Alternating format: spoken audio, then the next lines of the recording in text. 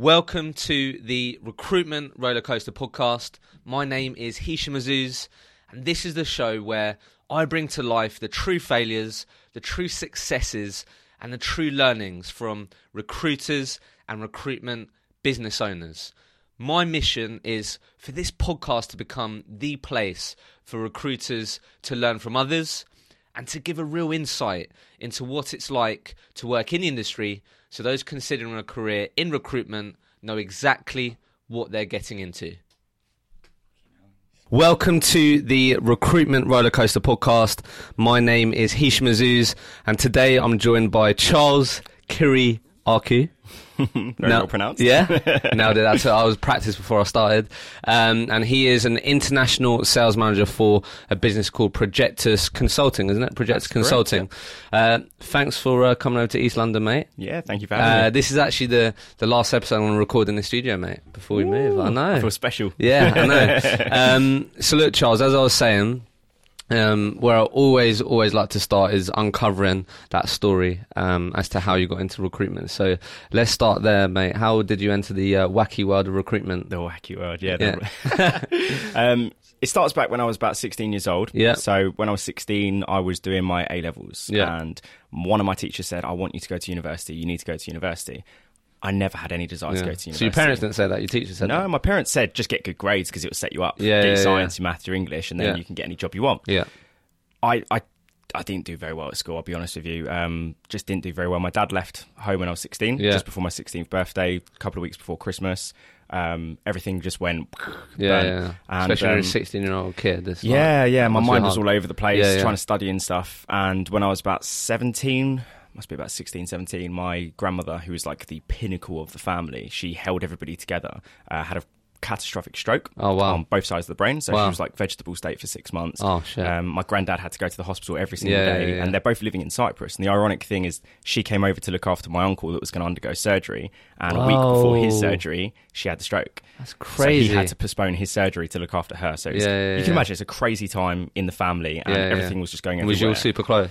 Yeah, very. Greek Cypriot families are just tight knit as anything. So studying was just a nightmare. I just, my head was all over the place. That becomes secondary, right? Yeah. That's not a priority. Yeah, so everything was all over the place and couldn't focus on anything. And I had to keep strong for the family. I've got a younger brother. My mum, she underwent cancer. I was a young carer for her when I was about 10 years old. She had a mastectomy. We had to get a community nurse to come and patch her. That she had like a hole in her chest. Wow. So we couldn't get a community nurse. So at like 10, 11 years old, I volunteered to stitch her back up. Fucking hell. Do you know what I mean? That's so mental. I had to go through pretty much a lot of stuff whilst being at school. Then my dad leaving, and then a family member that I won't say who was involved in some naughty things. I had to go to prison. Wasn't allowed to speak to anyone about it. Wow. And I'll get onto that later about how important it is to talk openly about these things. But I was told, you'll shame the family if you talk about that. You can't talk about these illnesses. You can't. And talk this was about all at these 16. things.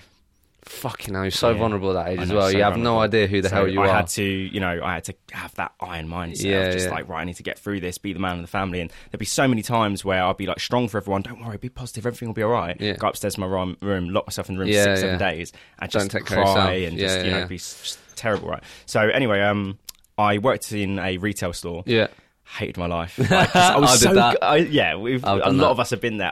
I loved being in front of customers. I loved selling, and if a customer would be like, I like this jacket, what do you think else would go with this? Not really the most fashionable guy in the world. But I'd be like, right, okay, what can we get? Let's go. I love that. I'd be like, you can get 10% off if you sign up online, do this. Yeah, love that. But because it was so corporate, like when you're at the till and you're making chat with the customer and the customer's loving life, and you don't say, have you found everything you're looking for today? Your boss comes up to you and is like, Charles, you haven't said that. Like, come upstairs, follow me. So I was just like, I need to leave this job. It's making me really, really upset. I'm not earning enough money for this. And my grandma's obviously in hospital at the time. And sadly, after she passed, and we'd done the funeral, and I had family members in prison coming to the... It was like a Greek mafia funeral, honestly. And I was there, like, keeping a straight face. How old like, was you at this point? 17 at that point. 17, 18 years old.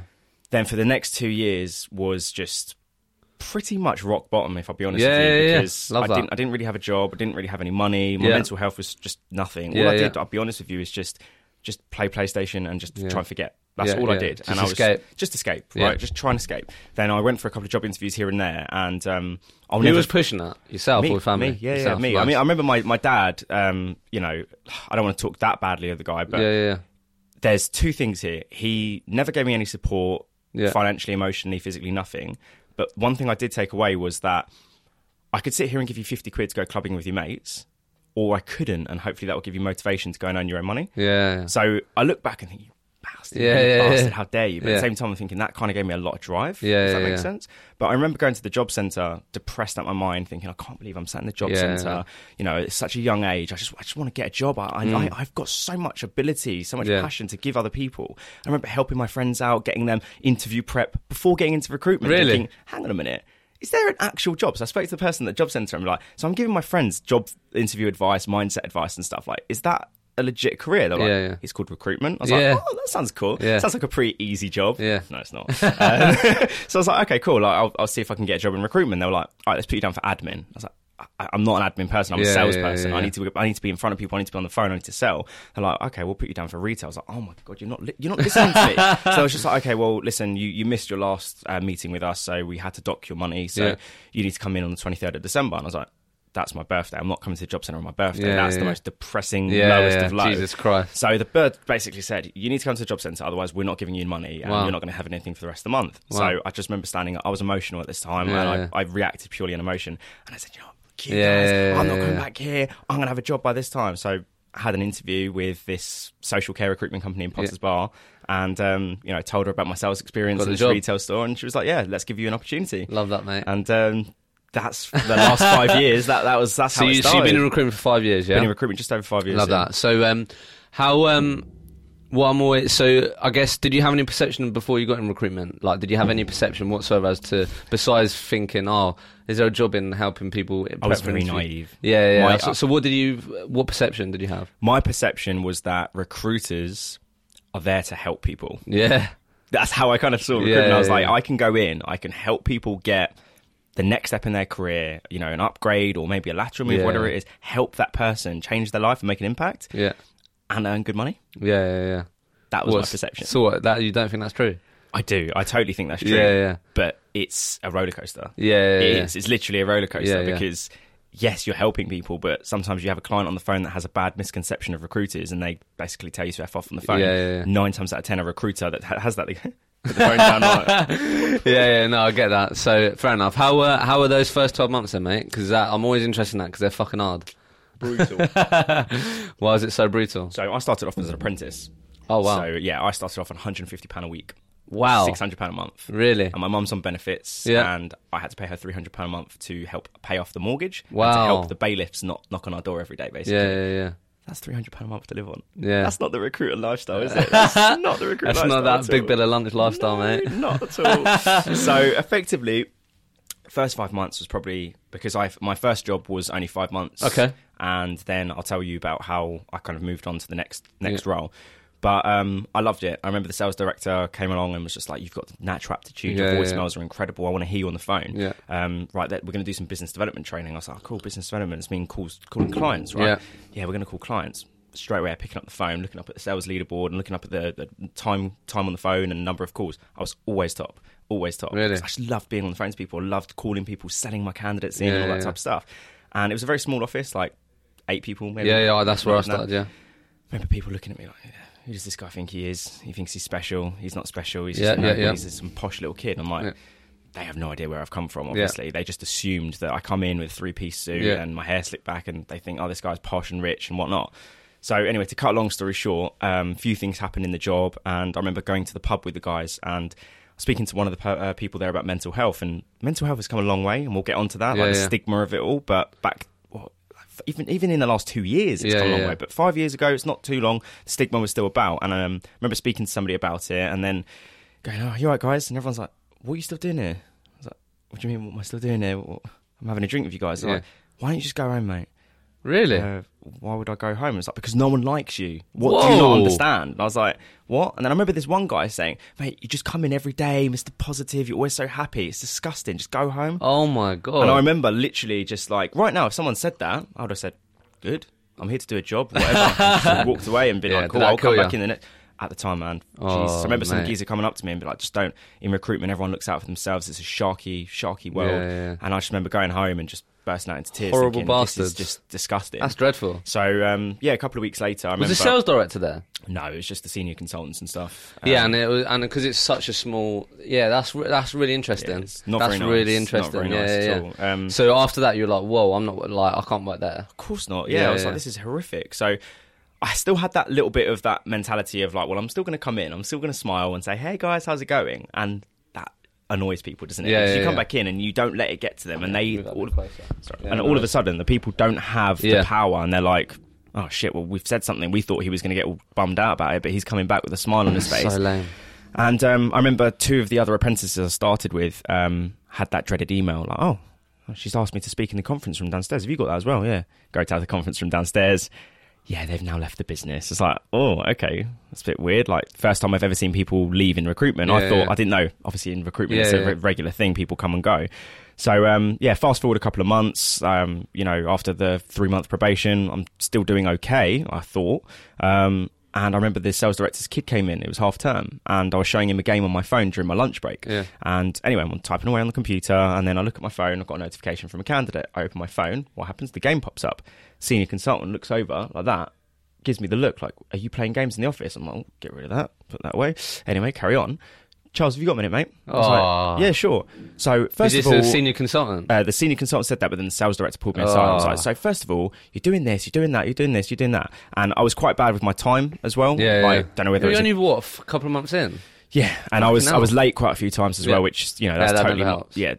Totally my bad. Can't be late, mate. Yeah, I know. Trust me, we've been through this, trust me. So she said, look, you're late quite a lot, this happened, and now you're playing games in my office, this is unacceptable. And I was like, well, look, this is a situation, I don't want to hear it. I was like, all right, listen, look, I apologise for being late. This is my pipeline. I really, really want this opportunity. You don't understand, like, all my family look at me like, Jesus, how have you come out of all this crap and got this opportunity? I don't want to hear it. I was like, just give me this opportunity, please. Yeah. 2 weeks later, I make a placement. Everything's great. And then everyone's just like, this guy's a prick. Like, we need to get rid of this guy. So I get the dreaded email, come meet me in the conference room downstairs. So I have to psych myself up, like, I'm going to get fired now. So I go downstairs, I have a conversation with her, and she goes, look, it's not working out. And I was like, yeah, it's probably not. So thank you, but see you later. And she was like, no, we're getting rid of you. And I went, no, I'm going to go. See you later. And I just turned into this like cocky little prick just for that minute, just thinking, do you know what, sod you. And I said, all right, I'm going to go. See you later. And then the senior consultant came downstairs with my bag full of all my stuff, threw it at me. I was like, get out. Oh my God, I was super aggressive. Dreadful. And I was like, this is horrific. So when I left, I remember walking up the alleyway back home and 2 things going through my head. You have this option to go to or that option. You can cry your eyes out like a baby, go home to mum and go, or you can sit there and say, good.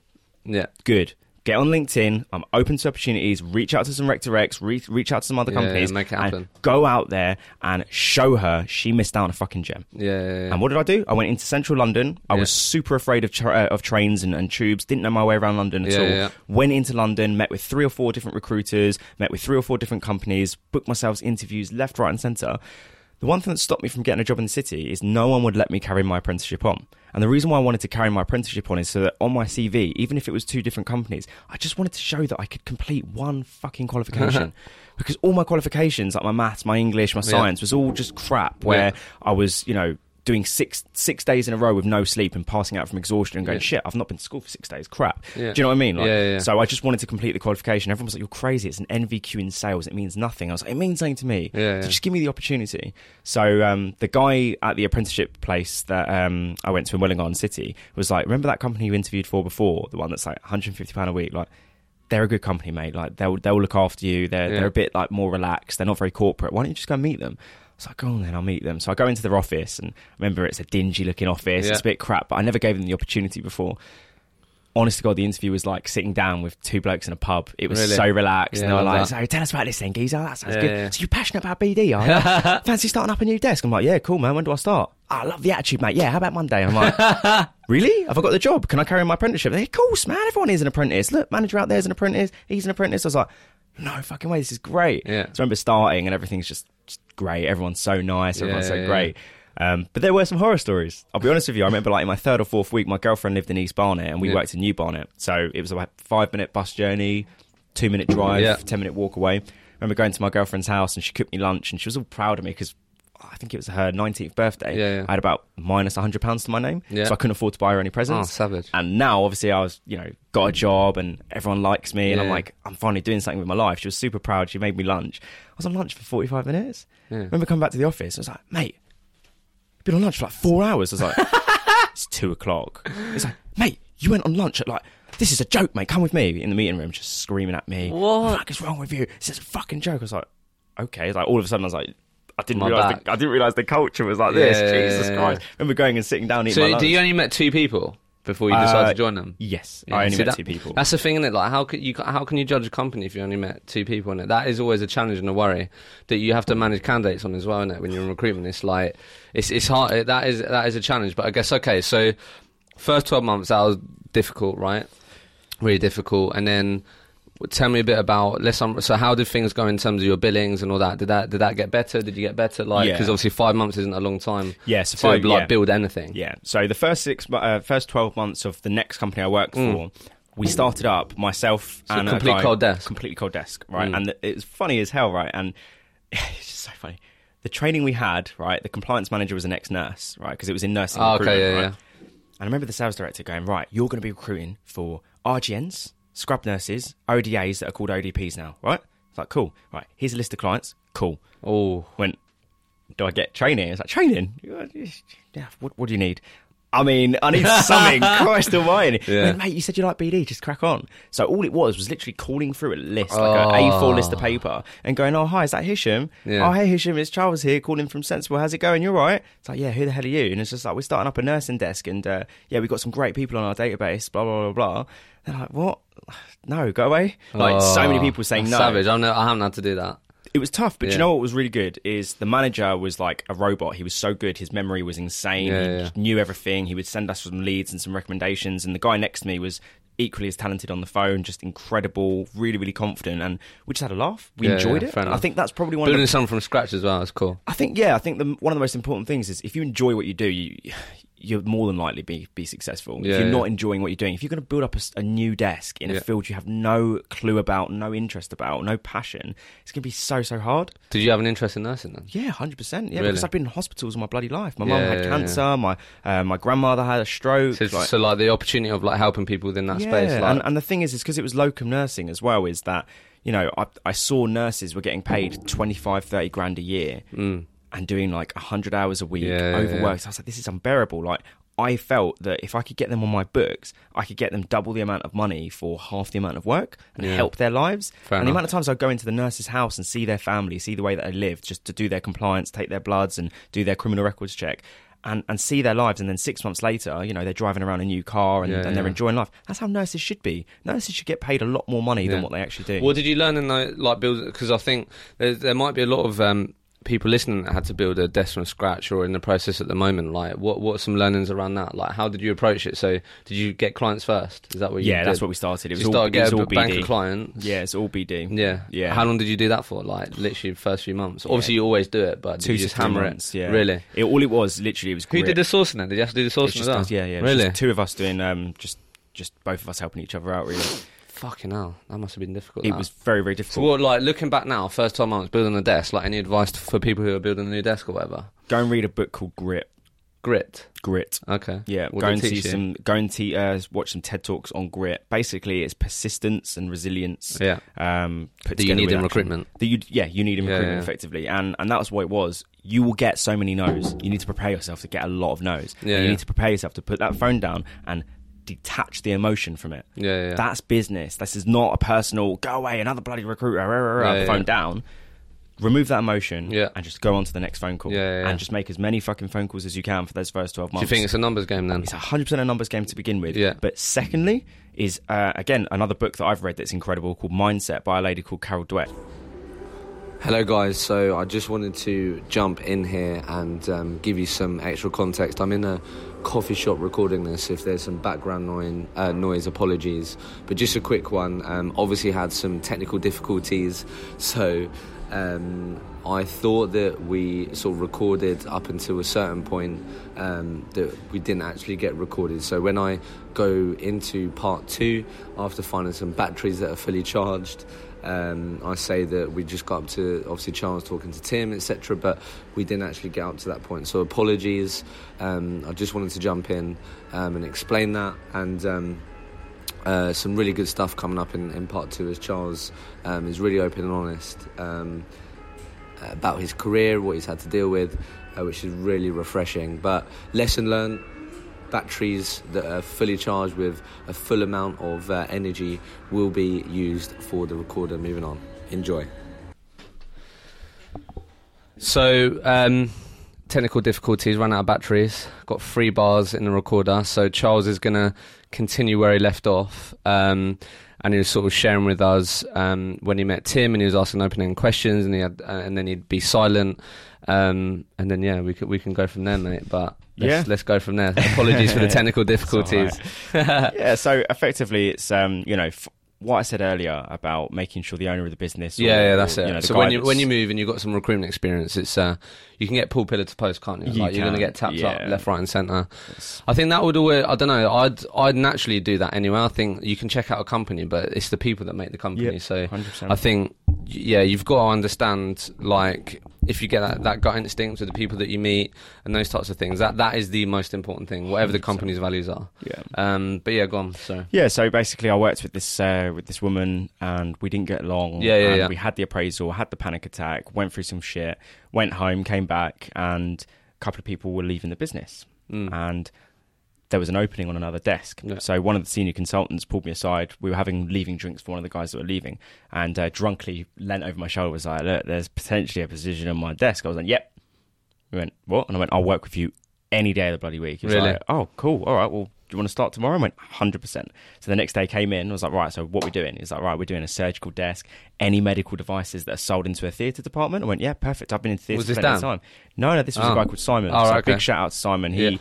Thing with Simon is he's quite a calm and collected and subtle kind of guy, where I'm like fucking crazy. Where do I go? Like that. And he was just like, right, you need to go there, and every single time you're going to go left or right, when you need to go straight, I'm going to rein you in. Do you understand? Cool. Nice. So we worked together so perfectly. And one thing I really, really liked is that whenever I've done something, I'm a sometimes overly enthusiastic person, and I'll have bursts of energy where I'm like, you never guess what, this guy said this, and he's like, like that. And he'd just be like, great, mate, high five. All right, what are we on next? And I'm like, cheers, man.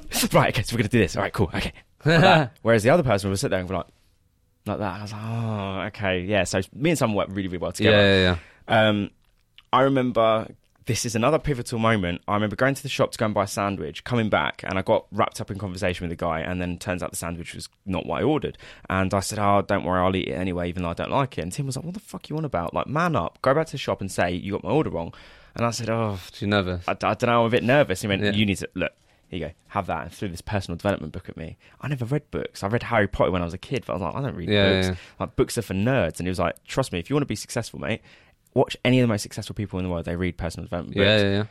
I got hooked. I was reading. Book was it? It was the Pitbull of Personal Development by Larry Wingett. I can't remember the title of the book, but that's his title. Larry Wingett. Yeah. So I read that, and I remember opening it, and like the first page of the book was like, "You are nothing. You are scum. You are a piece of shit. This is how you can get better." I was like, "Oh Christ, okay." So it really resonated with me, and that's kind of my whole outlook on personal development. Like I said to you before the podcast, is that I'm not a fluffy, like, don't worry, everything's gonna be fine. No, life sucks sometimes. All right, you just got to learn to fucking deal with it and make the most out of it, and we can turn it into a positive. Okay. I'm not a big fan of the whole fluffy stuff. Right? No, 100%. Right, let's unpack this a bit then. So I think it's fair to say you've definitely been on a roller coaster, professionally and personally. So I think, firstly, look, from my perspective, you can be in those situations that you went through. You can become a victim and say, oh my God, why would this happen to me, blah blah blah, or that. Or as you said, you can blow out your chest, take responsibility and make something out of it, right? So I think, firstly, fair play, mate. Like that must have been super difficult. I've never had to deal with that yet, but I'm fully aware that's going to happen. Hope not. Yeah, exactly. So I guess, look, what I really like talking about, and I don't think a lot of people talk about it in recruitment, is first 12 months and recruitment in general is fucking difficult, right? Yeah. So you will have days in your weeks where you feel like you want to quit. Yep.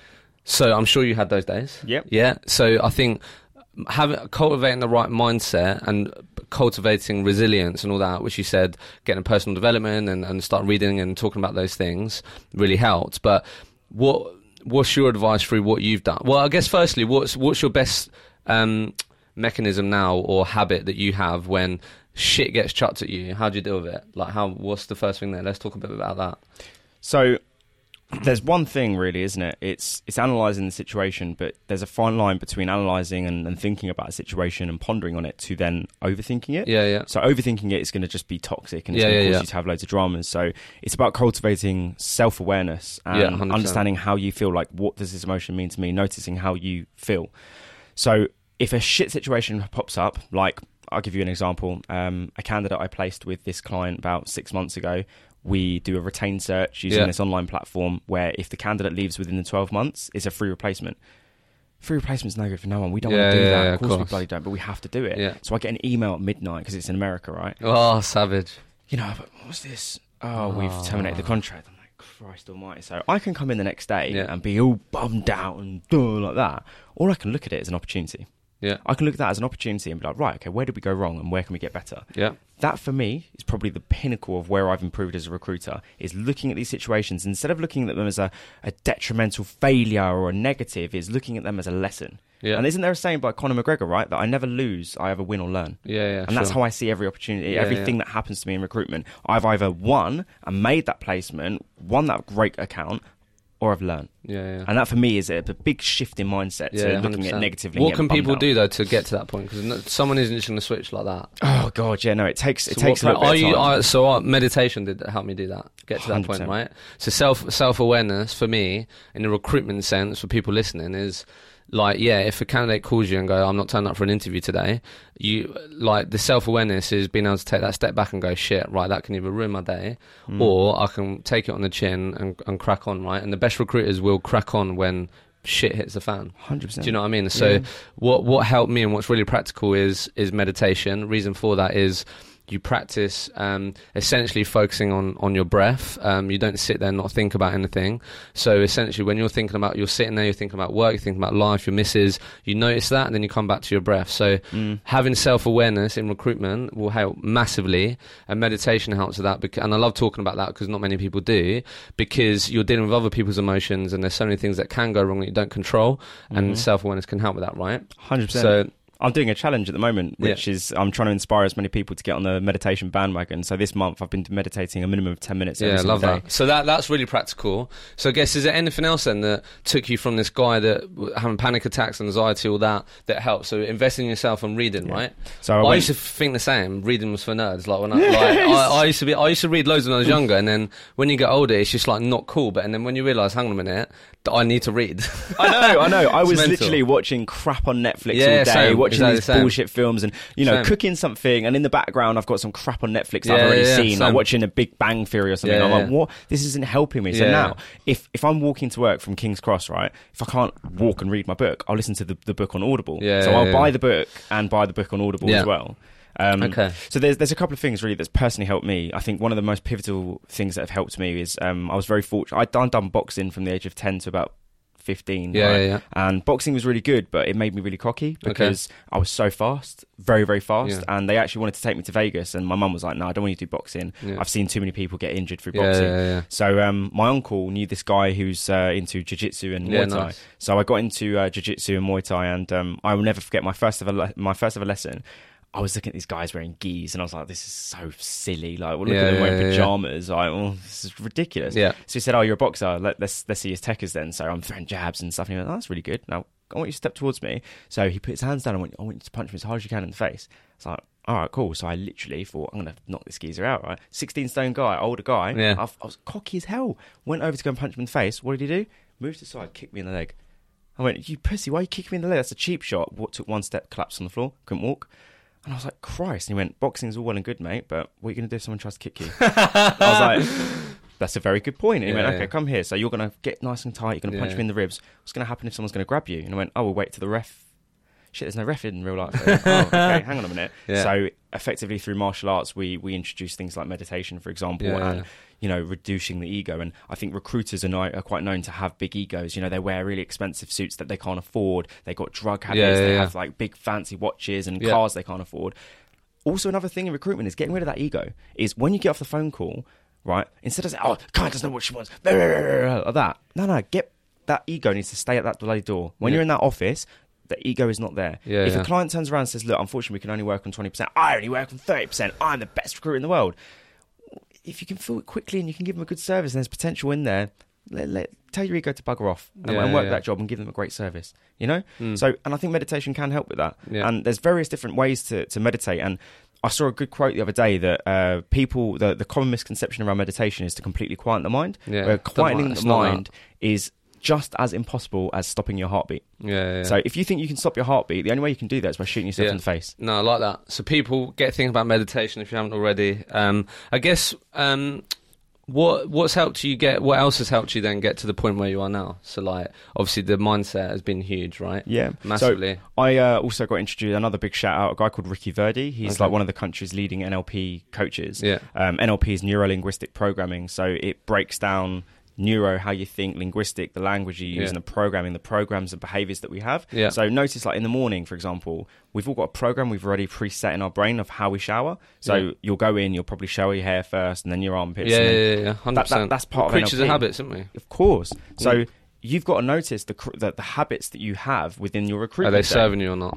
Precisely that. So I got introduced to Ricky, and he said, listen, I'm doing a couple of mindset workshops over the weekend if you fancy it. I know you're, at the time, I'm 25 now, at the time I was like 23 years old. He's like, listen, I know you're 23 years old and it's your weekend, you probably want to go out. And I'm thinking, I could go out and get shit-faced on the weekend with my friends and, you know, or I could go to a hotel in this meeting room with loads of these entrepreneurs and coaches and learn about mindset. So I went on loads of mindset courses. I probably went on about 7 different mindset courses in my first year, and I was so hooked. And another thing, right? Goal setting. Did you ever? Are you a boxing fan at all? Martial art, MMA. Yeah, me too. I don't really follow boxing. It's all crap. But I do watch the big fights. The Fury Wilder fight. You must have seen the build up, right? So Fury was on the Joe Rogan Experience, right? The podcast I listen to all the time. Class, that's helped me with my mindset as well. Just the way he questions people, like the questions he asks, and the questions he asks himself, right? Fury said that he was in such a state of depression that he got to 500 pounds. He was an alcoholic. He wanted to drive his Ferrari into a wall. The thing that pulled him out of that was goal setting. So if you're a recruiter and you're not writing down your freaking goals, you're setting yourself up to fail. If you don't sit there and write down, I will bill 100k this year, I am going to make 10 calls per day, whatever really that's going to really help. And for me, it was setting a goal of, I'm going to save 5k this quarter. It's like, what? My first year at Projectus, like, my goal was to save 5k in the first year. And Tim and Simon laughed at me. It's like, you're undersetting your goals. You need to aim high, man. 10x, man. 10x, man. So I was like, sod it, I'll save 20 grand. Why not? And I'm going to buy myself a brand new car. Why not? So that every single time I work and every single time I get off that phone call, I'm aiming towards something and I've got a reason, there's a why behind it. 100%, exactly. I think that's exactly that. When you take the time to go, right, this is where I want to be, when you do get that rejection, when you do get those shit days, you can then hone in on that and go, right, well, that's okay, like, on to the next one. They can help me get to that point. So that's really valuable for sure. Conscious sort of time, I think one thing I just want to touch on, just because how this conversation has gone, and you've spoken about it a lot. I have my own opinion, but like mental health, right? Obviously, we could probably talk about this for a while, but I think, like, for me, let me just share my opinion, right? Yeah, go for it. So, I'm someone that I love talking about mindset and those types of things, right? So, because I've been on my own journey, I think mental health's a bit of a buzzword at the moment. Yeah. And I think I'm very glad you said that. Yeah, I think a lot of people are using it in a way to get attention or whatever. Some people may not like me saying that, but I think that's definitely happening. So I think the only thing, my opinion on it is that, like, it's very easy to go, oh, like, mental health, but like, that's such a big, like, what do you mean? Yeah. Do you know what I mean? And it's not easy to explain how you feel, but it's like, I'm really nervous, or I am feeling depressed at the moment, or whatever it may be. I know there's a lot of things that fall in that category, but so obviously from your perspective, you're someone that, as you said, dealt with panic attacks and all these things, and I'm sure there's people listening that, especially in recruitment, I used to shit my pants when I used to do BD. I used to get so nervous, and I used to put fake calls on the phone and all that, right? So I know a lot of people listening will be going through that, and a lot of people will be seeing mental health and all that. So I guess from your own experience, and you've clearly gone through a lot which you've shared, what's your view on all that? Because I think you're seeing it a lot more on LinkedIn now, which is why I want to bring it up. Yeah. And a lot more companies going out the way to let people be open about communicating about it, which I think is great. So yeah, keen to get your thoughts. Okay, so I'm watching / listening to a podcast, the Joe Rogan Experience. He had Dr. Phil on his podcast. Oh yeah. My conception of Dr. Phil was probably like everybody else's, but like Jerry Springer show sort of thing, isn't it? Yeah, like so Jeremy on a podcast with a long drawn out conversation, it's like a totally different person, right? Yeah. His view on mental health is interesting. He says, why do we view mental health with the stigma we do when it's no different to be either situationally depressed or clinically depressed to then somebody that has a, I don't know, hyperextended knee or a broken knee? Yeah. They're both the same thing. One of them is in your head and one of them is on your knee. Yeah. It's the same thing. So when people sit there and be like, oh, be careful, or Joe Bloggs over there has got depression. Yeah. No. Yeah. Treat them like a freaking human being. Have compassion, have empathy, because if you haven't had depression, whether it's situational, like a family member's died, or you're clinically depressed where you don't want to wake up in the morning, which I've been there. I've been there as a teenager and as an adult. I've woken up in the morning and seen the beautiful sunrise and think, what the fuck am I doing? Yeah. Another day. And go back to sleep. Because I literally did not want to be. And I would think about it, and I was always too pussy to consider suicide, I'll be honest with you. I would always think about it like, could I hang myself? Could I just take pills? Oh, God, no, that'd be too scary. That's probably that saved me from taking my own life when I've been there. But to sit there and go on bloody social media and be like, I survived depression. Shut up. I'm sorry, just shut up. Like, honestly, I can speak because I've been through that myself, right? I know. If you're going to go on social media, if you're going to start a podcast, if you're going to go on YouTube, if you're going to go on TED Talk, whatever, if you're going to talk about mental health, talk about it that without the stigma around it. It's similar to a physical thing, like a sprain in the brain, right? Talk about action. I don't want to hear, so-and-so's got... Fuck off. I want to hear, how can we help people with depression, right, that's not drug-related? Yeah. Because I've been on antidepressants, right? And antidepressants for me personally didn't work, but they've helped other people. They've helped my mum. No, I mean, fairs, but you can look at the science to back that up. That it helps less people than it does more people. Yeah, right? and the only reason why some people take them is because they are they have a chemical imbalance in their brain. So, the drug actually takes the chemical back so that it's just back to the normal. Yeah. It's about that mindset, really. It's 100%. about surrounding yourself with positive people, and it's around setting yourself goals. Like Tyson Fury, for example, he had all the money in the world, all the cars and everything like that. He still got depressed.